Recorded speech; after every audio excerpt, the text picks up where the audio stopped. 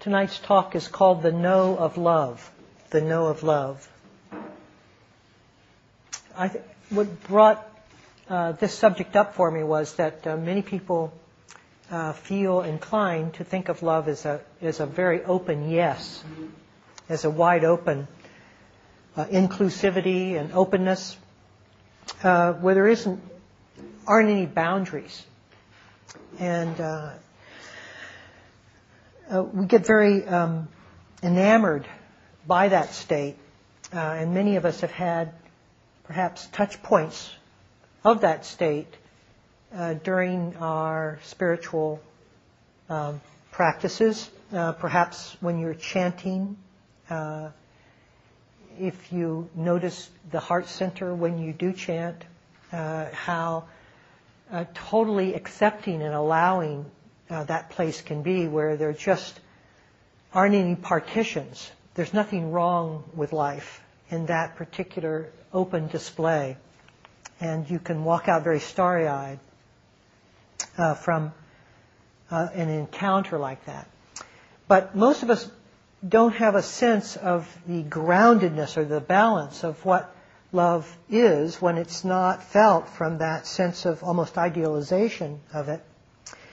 And to the point where some person said to me,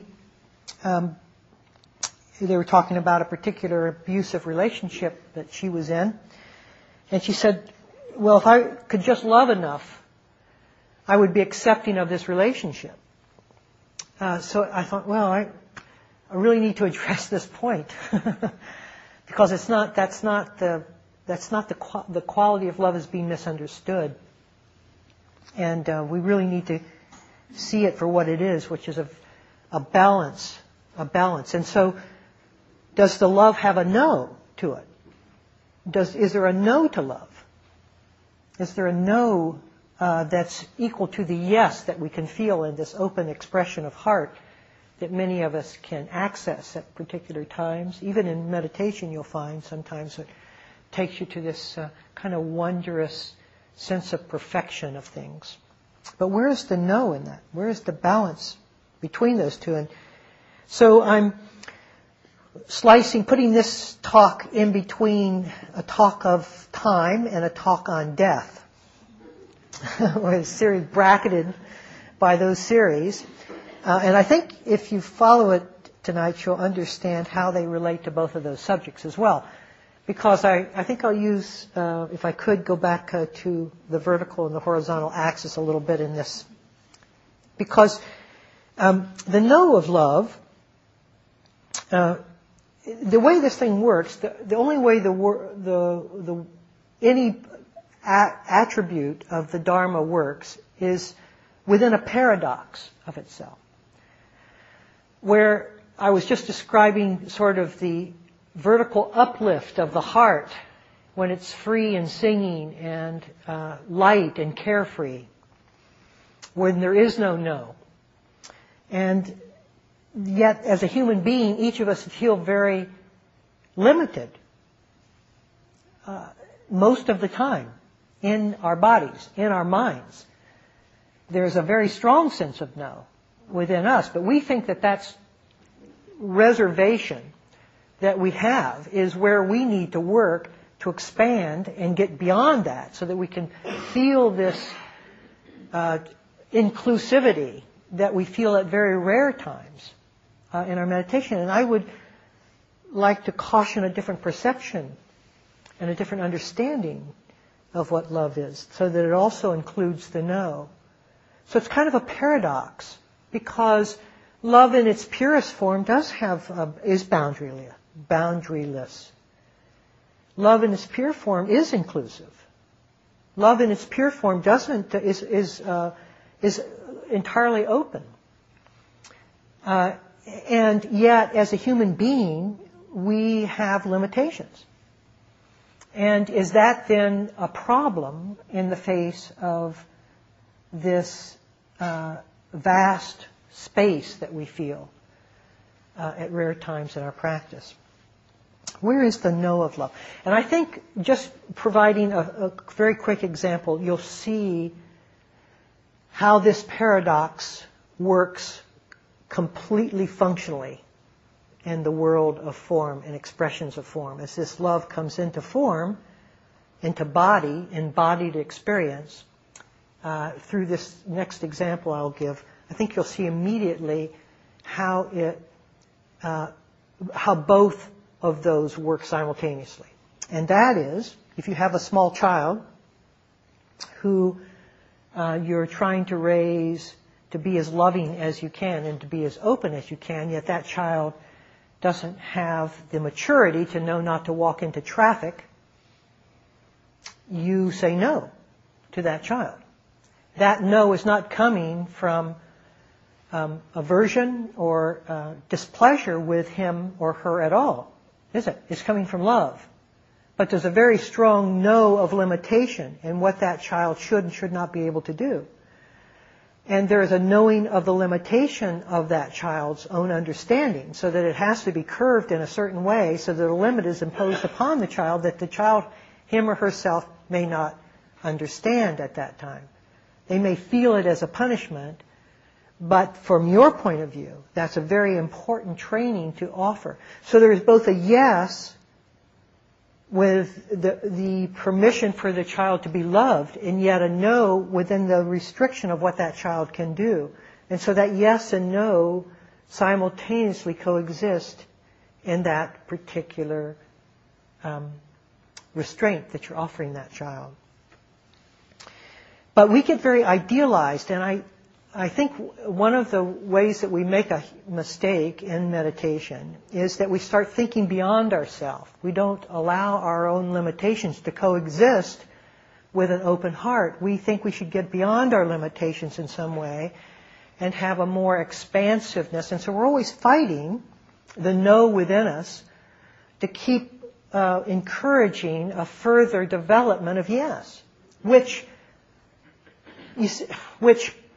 from the most part is a true orientation to practice, but as I will show in the course of this talk, is not a true acceptance of where we are within the practice.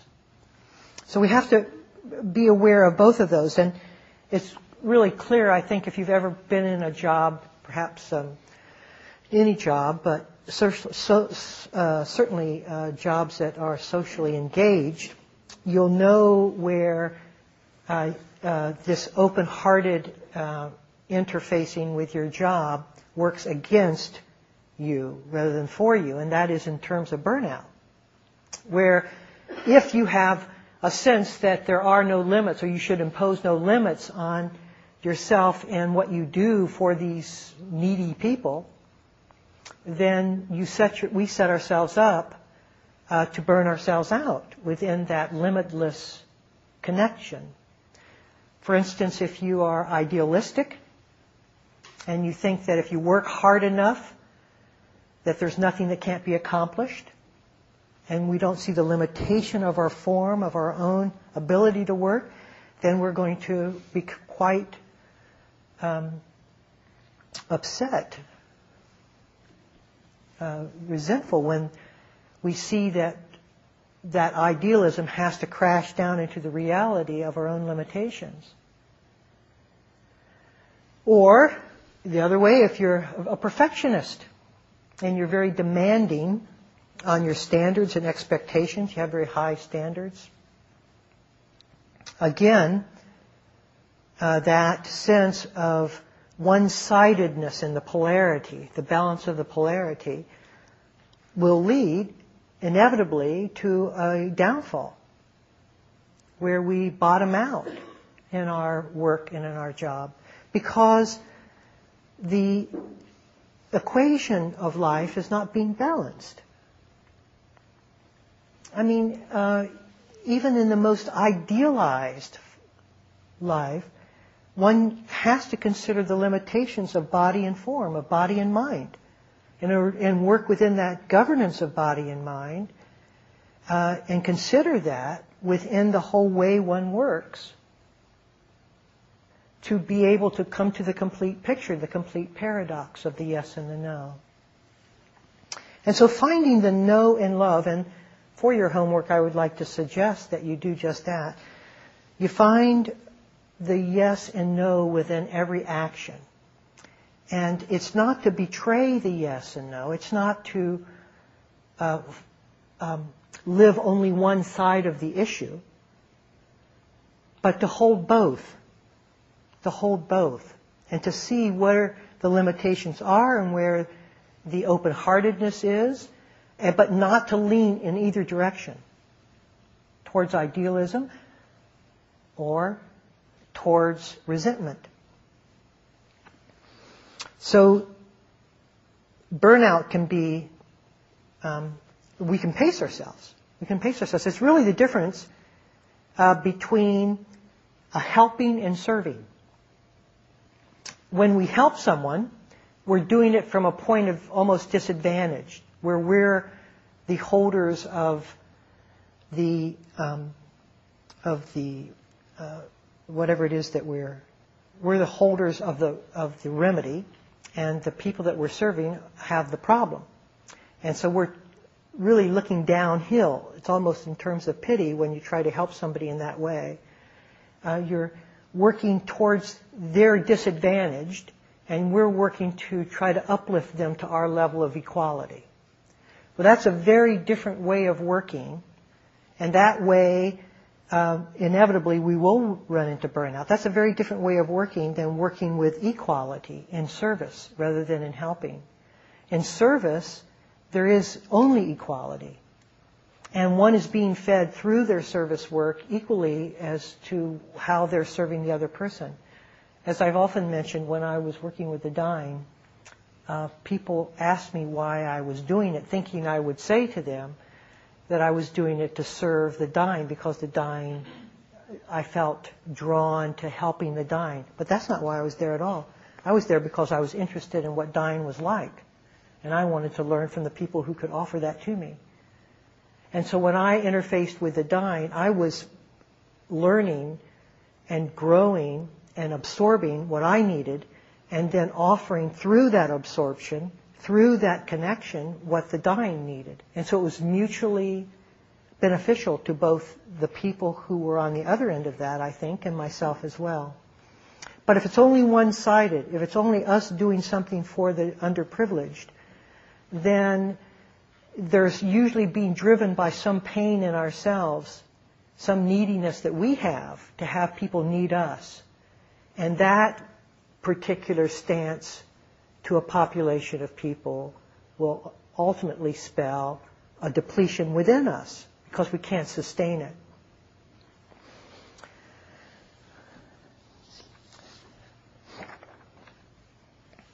I want to speak a moment about love and meditation. And where is the no in meditation?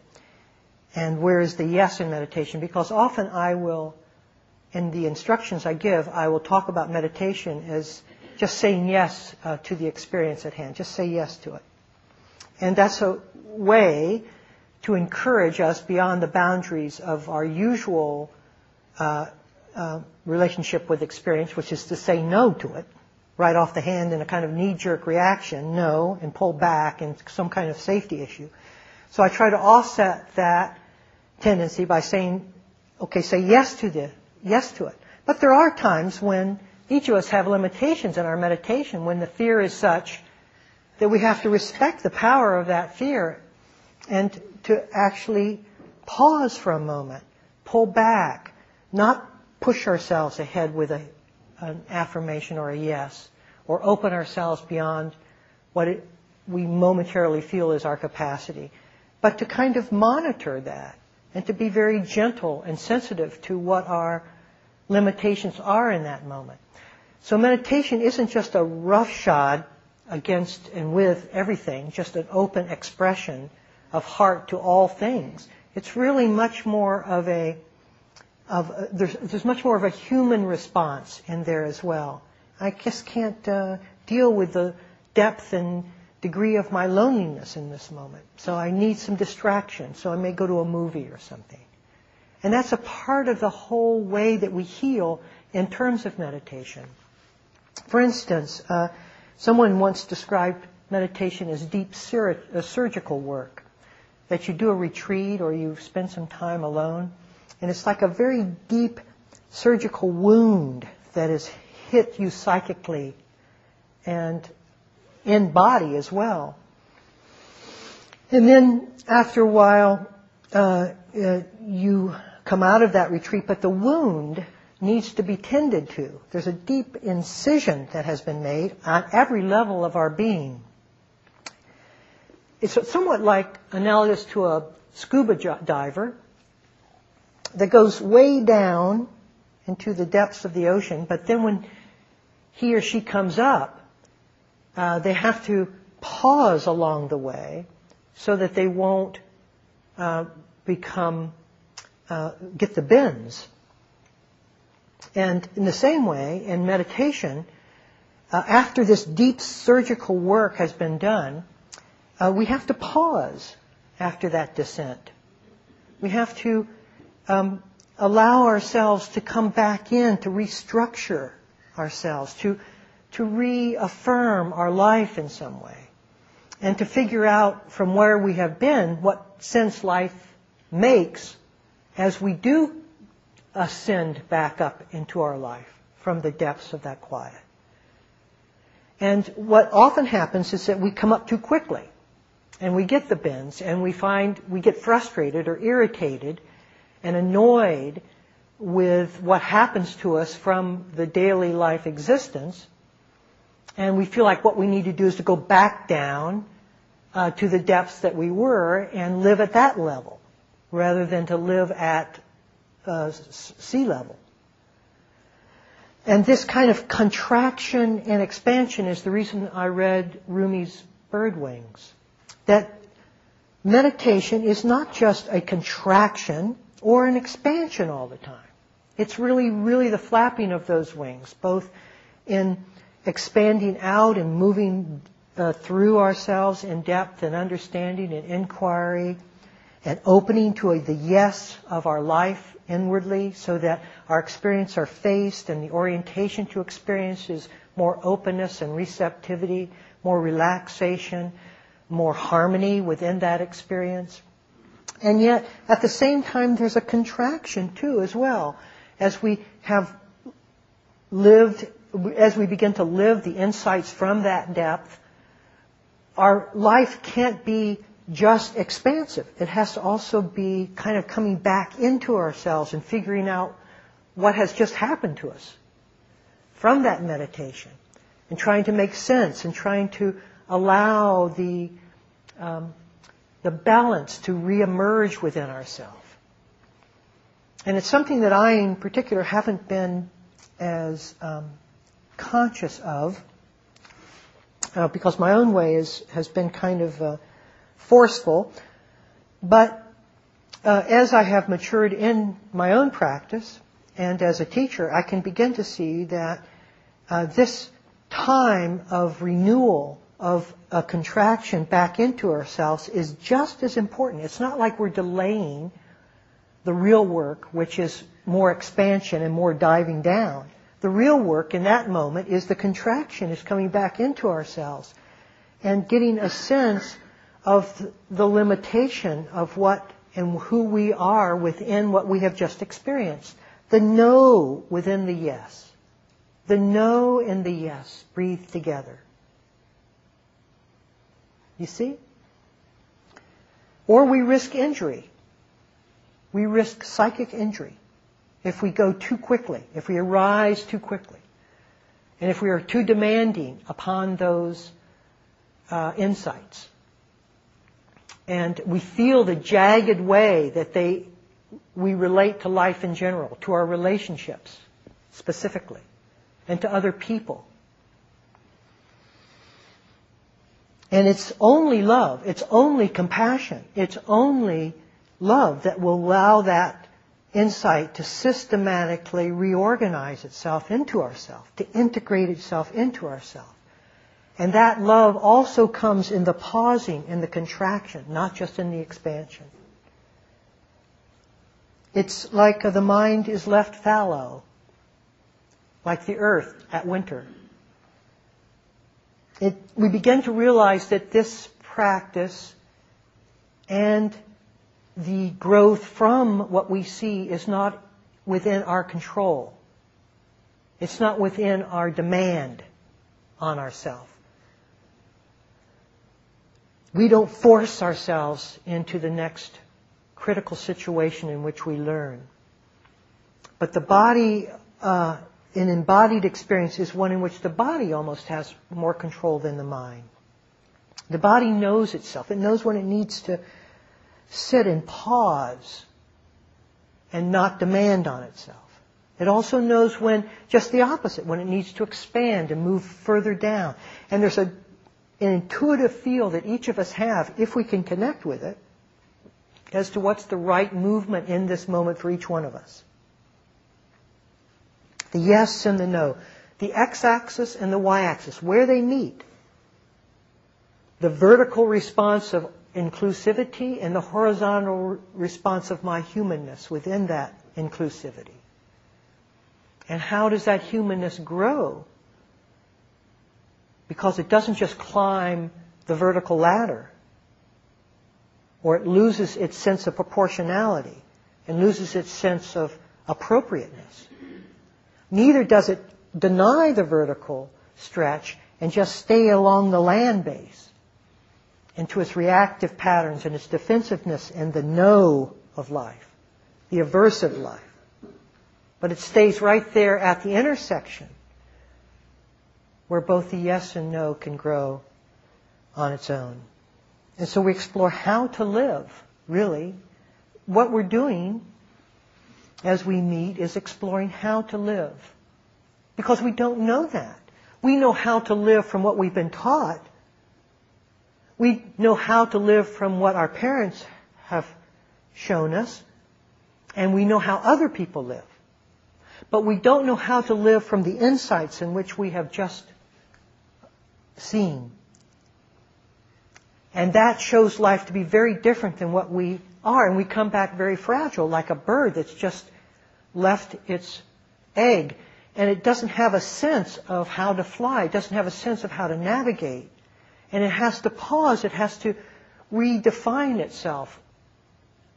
And it does so with gentleness, with compassion, not with force and demand. So it's both our humanness and the insubstantiality of life. It's another way of saying, talking about the paradox from which we move. Yes, we begin to see how empty life is and how empty we are, and at the same time, there is a heart that serves people and interacts in relationship with people.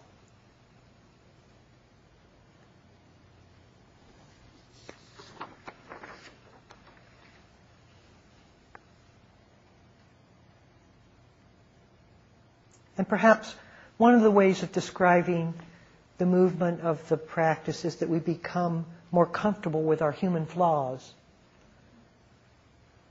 We become more accepting of human mistakes because the y-axis doesn't tolerate them. The vertical thinks that that is what we have to eliminate, to go beyond. And yet, anytime we are we're embodied within our experience, there's going to be limitations on our abilities, on our potentials, on the whole way that we interrelate with life. And it's to become at ease with that so that we can descend again. Until we become at ease with that, we cannot descend any further.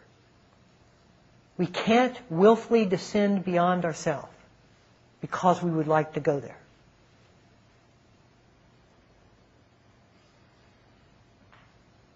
And one of the ways that people most mistake the journey is in this, when the Dharma is spoken about, it's usually said something like being with, what we're doing here is we're learning to be with things as they are. Being with things as they are. Being with things as they are. Sounds great, doesn't it?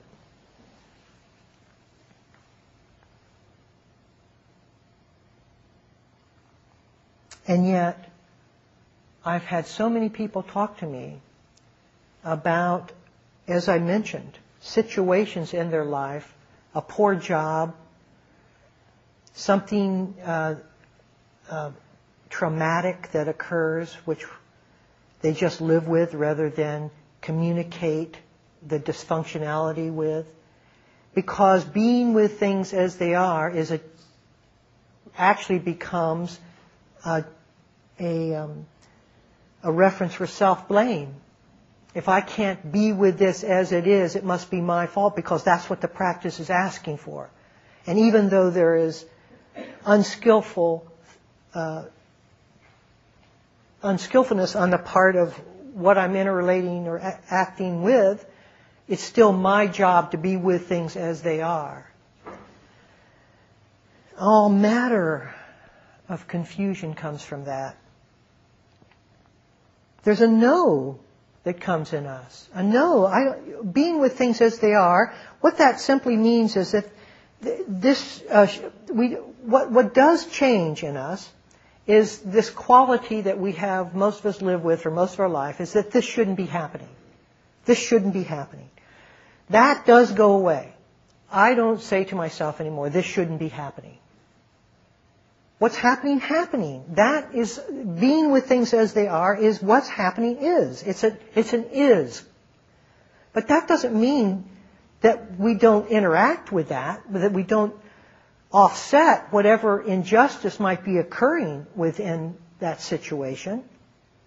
It doesn't mean giving up the right to interject, to come interact with that situation. Just because it is going on doesn't mean that we don't have a part to play in influencing life. And so again, it's that paradox that seems to freeze us. And we take one side of the spiritual equation. I'm supposed to be with things as they are. And then we allow ourselves to be in an unskillful relationship or something, an abusive relationship or something. And that's really our fault because I'm not being with things as they are. This is nonsense.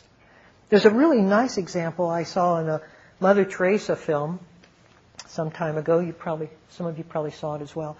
By the way, this new revelation about Mother Teresa having doubt has just made me love her more. You see, that's the paradox. That's the paradox. That she could be a human being, God forbid, as Christ was when he said essentially the same thing on the cross. Like, have you betrayed me? Which is a human statement from my point of view. But we can't allow those people to be humans, can we? Because we're so afraid of being our own human being. But the fact that she had doubt and could work her magic in the world was the intersecting point for her. And if it takes us, if we think that she should have just been a unbridled y-axis up to the heavens, look again. Everyone has limitations. That's not what it means to be awakened. So let us understand that. I think it's important. But in this movie, I remember she was in Beirut during some years ago when Beirut, the Christians and the Muslims were warring factions, and there were bombs, and she heard about an orphanage in the middle of Beirut that had children who were disformed or disfigured and were caught within the middle of this battle. And she said she organized a convoy to go in and get the children. But there was a battle going on. And so the priests tried to dissuade her not to do that. And she said, no, I've prayed. And tomorrow I've prayed so that the battle will stop so I can go in and get the children. And the priest said, Mother, don't you think you should give God a little more time? And she said, this is how it relates to the previous series, she says, God doesn't need time. overnight, there was a brokered ceasefire, unbeknownst to her. She gets up in her convoy, goes in town, picks them up, all the children up, takes them back out of town to safety, and the next day the fighting resumes. Now, you see that's... So she's having doubt? Right. Right, so there's the vertical, and then there's a human being, where she's going, God, is this really true? Haven't you ever had that experience in meditation? Haven't you ever thought, is this true? Is all this stuff true that he's saying up there or I'm reading in these books? Could this be true? And yet here you are. And then you see the mystery unfold right in front of you sometimes. And you go, is that true or is that just coincidence? That moment of intersection there, you see, where the human meets the divine. The human meets the divine. She had that convoy going in town, come hell or high water. There was no possibility that there wouldn't have been a calm that day when you have that kind of faith.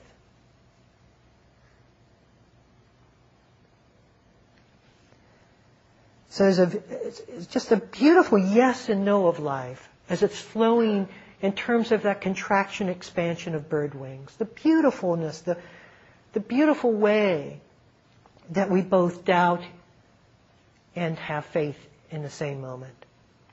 I love the Martin Luther King quote when he was in jail. He was placed in jail. And during that time he was in jail, he wrote this, and it's always affected me. He says, we will match your capacity to inflict suffering with our capacity to endure suffering. We will meet your physical force with our soul force. We will not hate you, but we cannot in all good conscience obey your unjust laws. But we will soon wear you down with our capacity to endure the suffering you inflict. And in winning our freedom, we will so appeal to your heart and consciousness that we will win yours in the process. Now, that's an absolute statement to me. You see, it's not idealistic. The no is so clear there, isn't it? This is not just. This is the African American society wasn't saying, well, just be with things as they are and go sit in the back of the bus. No, that's not just. So they're not creating violence. He's not creating violence through this. He's just responding to the injustice of the heart. He's responding to the no of the situation. He's not saying it shouldn't be like this. This shouldn't be happening. It is happening. I'm having to sit in the back of the bus. So this is happening, and the heart then responds with a no. It doesn't respond with anger or vengeance. I was teaching in Texas this weekend, and a young woman who I've known now for many years, who just went through graduate school, young, she's still in her 20s. And because I've known her for a long period of time, I've known her come through a certain kind of idealism. And she then went through 2 years of MSW training. And she's come out a little bit, she's seen what the possibilities are, and she's seeing what the world is doing to those possibilities. And there's this tension in her that never used to be. And in her heart has contracted in kind of a righteousness and an anger, which is totally understandable when you have gone through that schooling, which I did.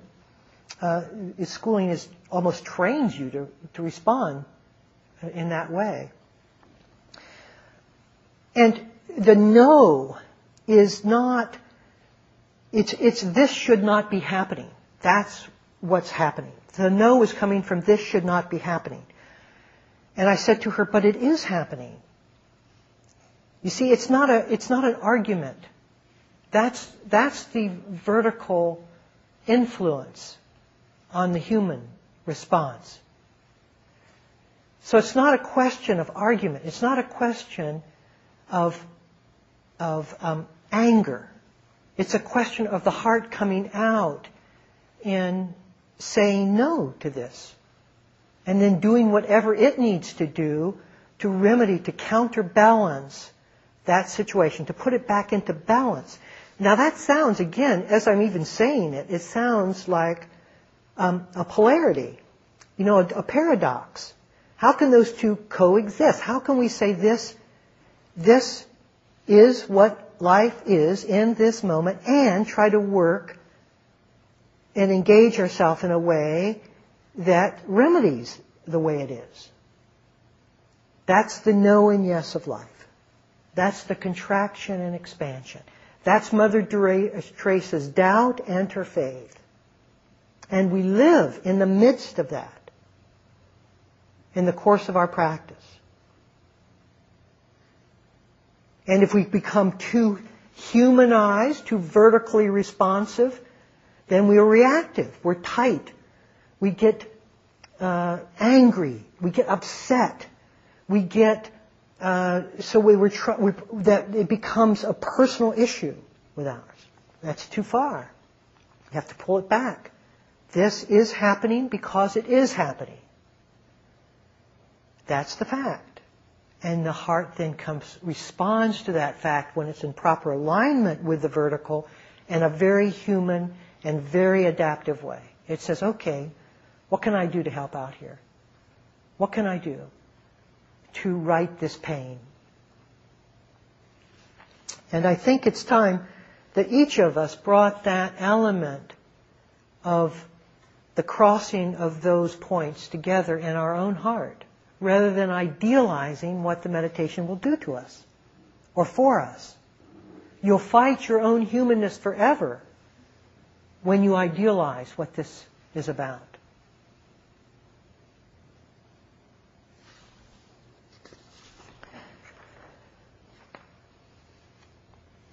Many of us have had the experience of wanting to be more generous than we really feel at the moment.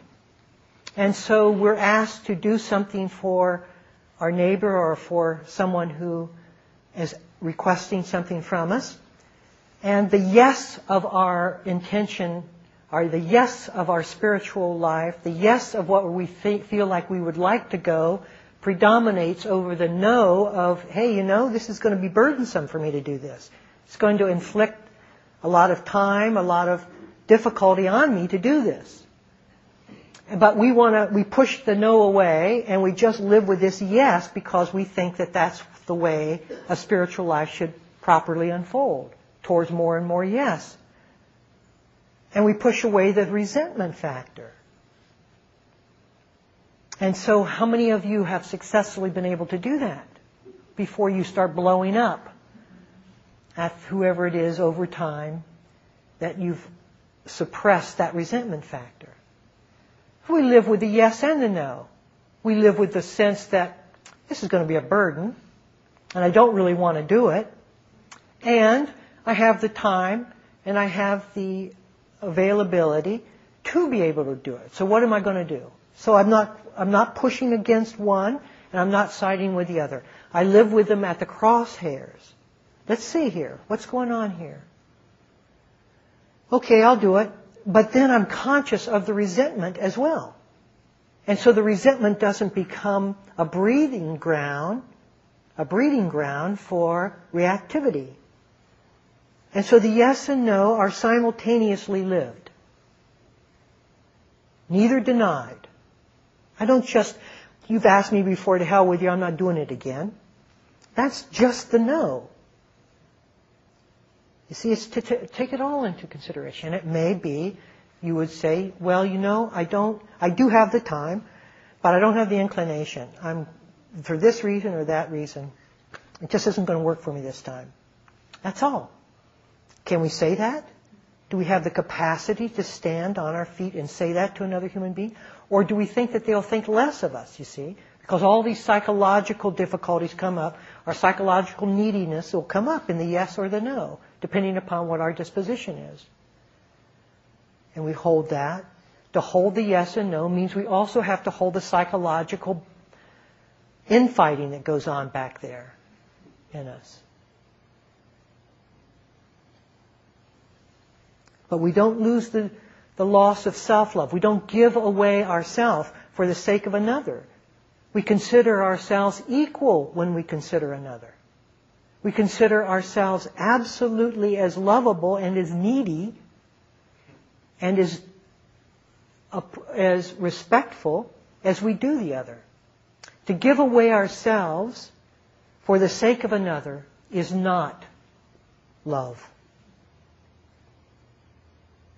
There's the story that I think Sharon tells of she was in front of this teacher, and the teacher was testing her compassion, and he says, Sharon, you're in the forest with your best friend, and someone who you don't care about. And a bandit comes up to you and says, I'm going to take one of your lives. I'm going to take you, Sharon's, your life. I'm going to take the bandit's life. I'm going to take or I'm going to take the person you don't care about's life, or I'm going to take your best friend's life. And Sharon, it's up to you to decide who I'm going to murder. And Sharon said, I can't answer that. Most of us would have said, take me, right? Because we're noble. Or, inside we would have really thought, take the guy I don't care about. But the truth is that everyone deserves equal respect. That everyone is equally appropriate to live. And that the mind, siding with the mind is not siding with love. And feeling all the different tugs and pulls that love asks us to take in terms of making the decision. But in the end, sitting with the yes and the no simultaneously.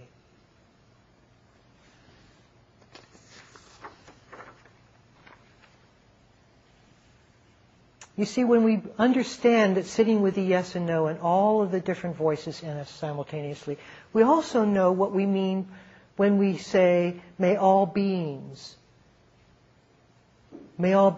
be happy. May all beings be peaceful.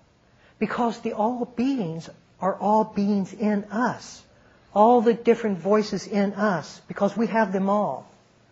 And so when we are asking or involving our metta and spreading it out, may all beings, we're really talking about all the different voices, all the different ways that we hold the truth, all the different ways that we side and shade the truth, all the different dispositions we have within us, all beings, may all beings be happy. May all beings be seen as a whole.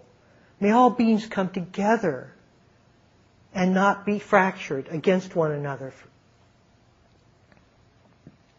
In that unfractured moment, there's no separation. And when there's no separation, the no of love comes from wanting or willing to be separate any longer. No, my actions will not harm. There's a no to that. An irreversible, steady no. Okay, I'll put you in jail. Put me in jail. Go kill people in Iraq? No. I'll put you in jail. Okay, put me in jail. We'll put you in front of a firing squad. So be it. It's that resolution that's so deep that will no longer fracture the world, because the no and the yes are neither side is taken. And we sit at that cross point where all the voices merge into non-separation. Where the Buddha said to his monks, it is this way we will train ourselves, he said. By liberation of the self through love. We will develop love, we will practice love, we will make it both a way and a basis. Take our stand upon it, store it up, and thoroughly set it going. So there it is. It is the mind that tries to project its pattern on love. And it's love's job to hold the mind and not take sides, where the no and the yes can meet in the middle and thoroughly set love going. Can we sit for a minute or two?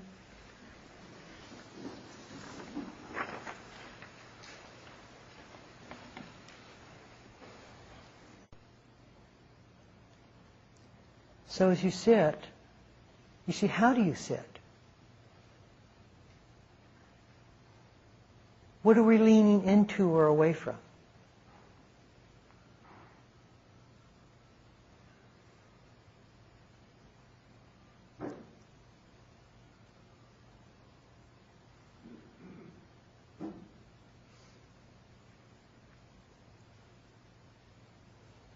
Letting it all come together, all the voices.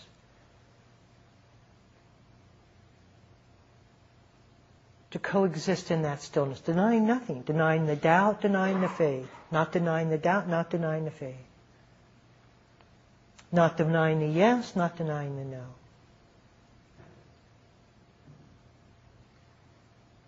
Which way love will move in relationship to that yes and no. It will not always move towards the yes.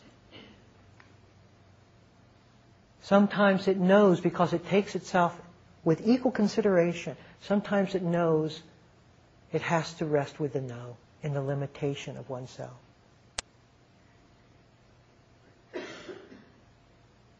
It doesn't idealize that. It doesn't belittle that fact. And it certainly doesn't hold some scriptural reference for the way it should live.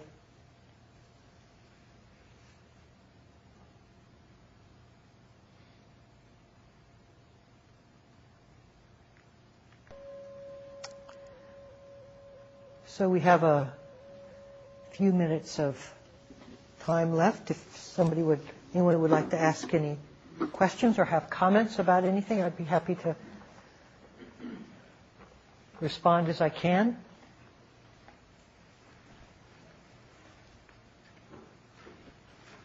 Yes. I have two. One is listening to you talk, I can't help but think about what's taking place in Burma right now. Yes. Yes. With the monks, and I'm wondering if you can Yes. maybe comment on that a little bit. And then two is, it seems to me that it points greatly to, because there is no scripture, there is no bottom line right answer that we can turn to. It seems to point to really cultivating a trust in ourselves to respond correctly. Yes, dear. Good one. Okay, so let me first talk about the Burma situation. She mentioned that given my talk and the recent news about Burma, that would I comment on it? And I was in Burma. I know the oppressive government that's there firsthand and the paranoia that lives in the people and has lived in the people. And I also know that if it had been any segment of the population other than the monks who were taking on this revolt, they would have been immediately smashed and thrown in prison, if not killed. And so, but there's an enormous faith in Buddhism, even by the most hardened militarist there. And so the monks are the safest population, although now it's getting to be very unsafe, the safest population to lead a protest, and also to lead it non-violently. There's no violence that I'm aware of that's going on. They're just out there in the streets making their voice heard. It's the no. It's the same thing like Martin Luther King. Making a statement about the unjust. This is not okay. And you put your life on the line for that. At that point, it doesn't really matter whether you live or die, any more than somebody saying, you will go off to Iraq and kill soldiers, and you say, no, I will not, and I'm willing to suffer the consequences of that, including being thrown in jail or facing a firing squad, but I won't do that. It's the same thing. At some point, your life is secondary to the heart's no. And each of us have that no within us. Each of us have that place where we will not go, don't we? If we honor it, which is integrity, really, and what it starts getting clearer to us, and this is the second part of your question in terms of the one's own trust in oneself. You trust that no. It's not an angry no. You can look and see. And if there is, then we have to work on that aspect because we're leaning too far into the righteous corner and creating division. Whenever there's righteousness, there's division, and you have an enemy. And this is not about enemies. It's about a no. No. No has no enemies. Yes doesn't have any enemies either, but neither does no. Any more than you're making an enemy of the infant by telling him that he or she can't go out into the traffic. There's no enemy there. The traffic's not the enemy, the child's not the enemy, and you're not the enemy of the child. There's no enemy, but there's a strong no. And that is a trust that we learn to develop and learn to build upon in ourselves, where we know when we compromise it, because it doesn't feel good. But we have learned to compromise it and not feel good as kind of a way to live in this culture. And so we're leaning away from that tendency, more desiring conformity or getting along or whatever it might be, and not taking action where we know that action needs to be taken. And action does not deny living in love. It is not, as I can perceive it, ever violent. And it does not create enemies. But that does not mean it isn't a firm action. And to begin to trust and listen for that no. Listen for the no in every time you give yourself away, every time somebody wants something from you, every time you are faced with a spiritual crisis, which is somebody asking you to do something for them. There is always a resentment factor. That's just being a human being. No one that I know of, including Mother Teresa, goes out into Calcutta and picks up dead bodies and doesn't feel, God, I wish somebody else was doing this.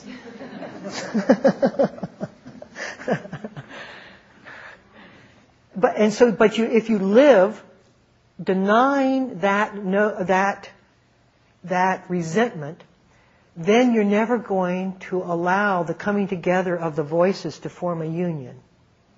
You have to be conscious of all the different voices within us so that the voice can be unified, so that the mind can be unified, so that it can see and perceive what it needs to do outside of any particular voice pitted against the other.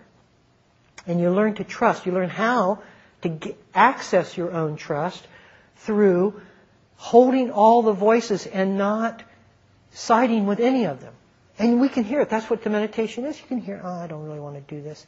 Okay, I give that. You get your day in court, resentment. And you get your day in court, spiritual idealist. And and then you look at the whole situation and you feel your life and you say, I don't know what you say. You say something.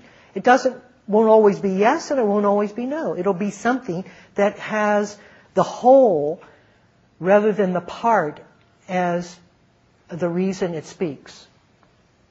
And you learn how to trust that. You don't trust each voice, you trust the whole. Good, thank you. Other comments? Yes? I have a question. I was at the beginner's class last night. Yes. And you used that analogy with about the desire and aversion and the mound. Yes. The mound yes. Versus. Right. Is that the same with the yes and no? Yeah. So she's talking about last night in class I was talking about an example of aversion and attraction being like you have a marble on top of a hill. And when you're strongly aversive, you hit that marble and it runs very fast down the hill and rolls away. And you take the marble, put it on the hill, and somebody is grasping and desirous, hits the marble, and it goes running down the other way.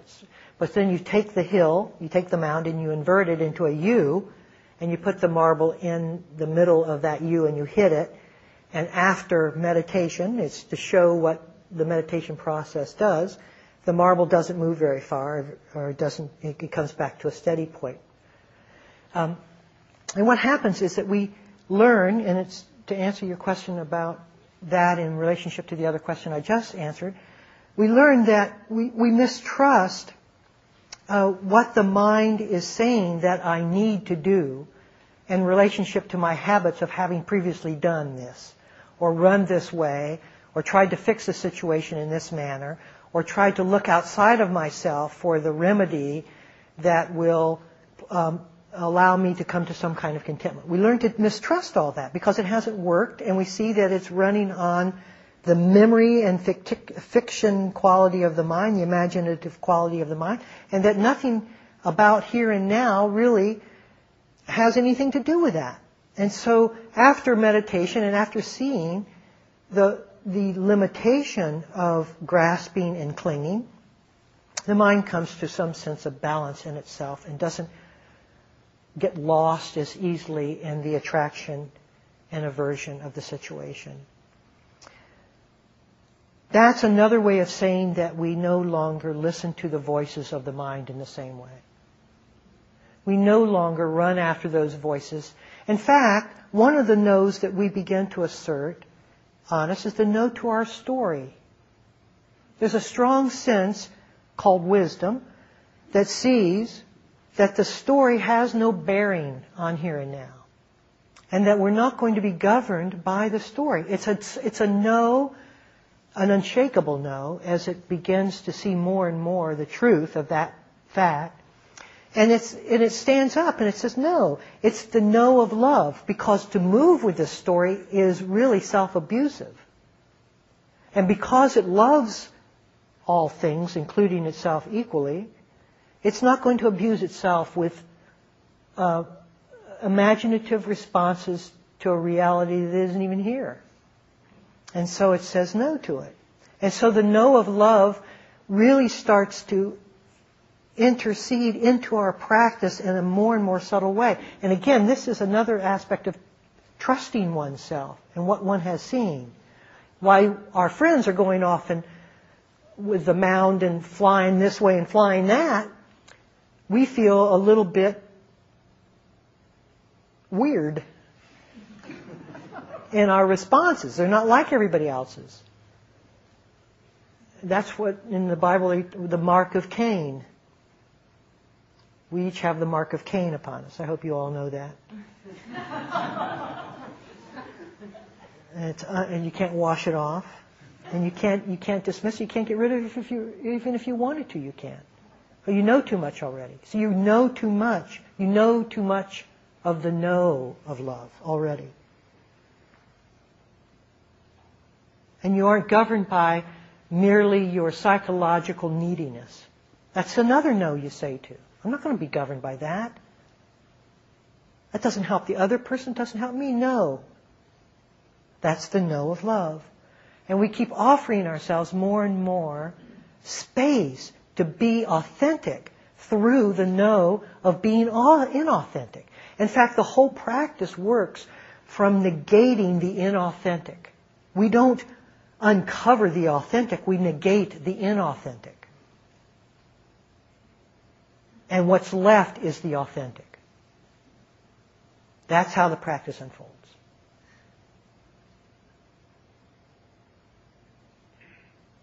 So the whole thing is no, really. That's the entire expression of love, really, is no. So isn't it interesting? So interesting.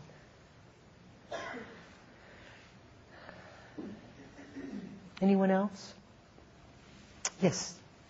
How then do you, it seems to me like from what you were just saying that experience makes a big difference, but we also also know that your Buddha nature can be there predominantly right away, or is that not true? Well, your question is about experience and Buddha nature. We learn about the limitation of what following our experience does through awareness of our experience. And finally, we reach the point to be able to say no to our experience in the way it normally propels and encourages us to act and move and react. And once we live uninfluenced by conditions, because we said no to them all, that is our Buddha nature. But can you do that early? You can do it as quickly as you want to, but for most of us, we have to experience all the no's by having played out the yeses until we are tired of them.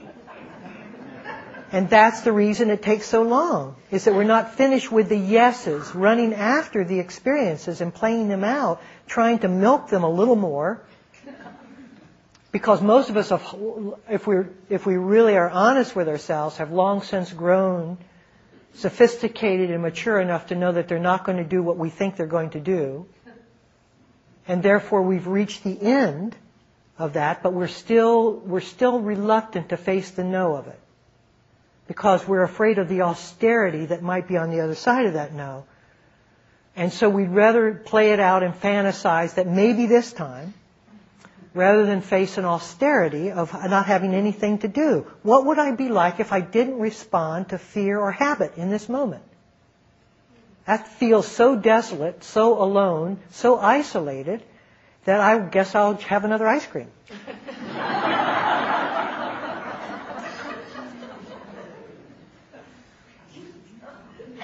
So that's the fix that most of us find ourselves in. It's not to be begrudged. It's not to be begrudged. It's to be lived. It's to be lived. And to be understood and to be looked at and to be conscious of. God, I'm in this fix. I can't believe it. Here I am. 60 years old. I'm in a fix. Doesn't matter. 110. It doesn't matter the age. So our willingness to look and perceive. Our awareness isn't 60. Our awareness has no age at all. And so the part that is ageless responds and sees. And it doesn't grow old. Or at least I'm hoping.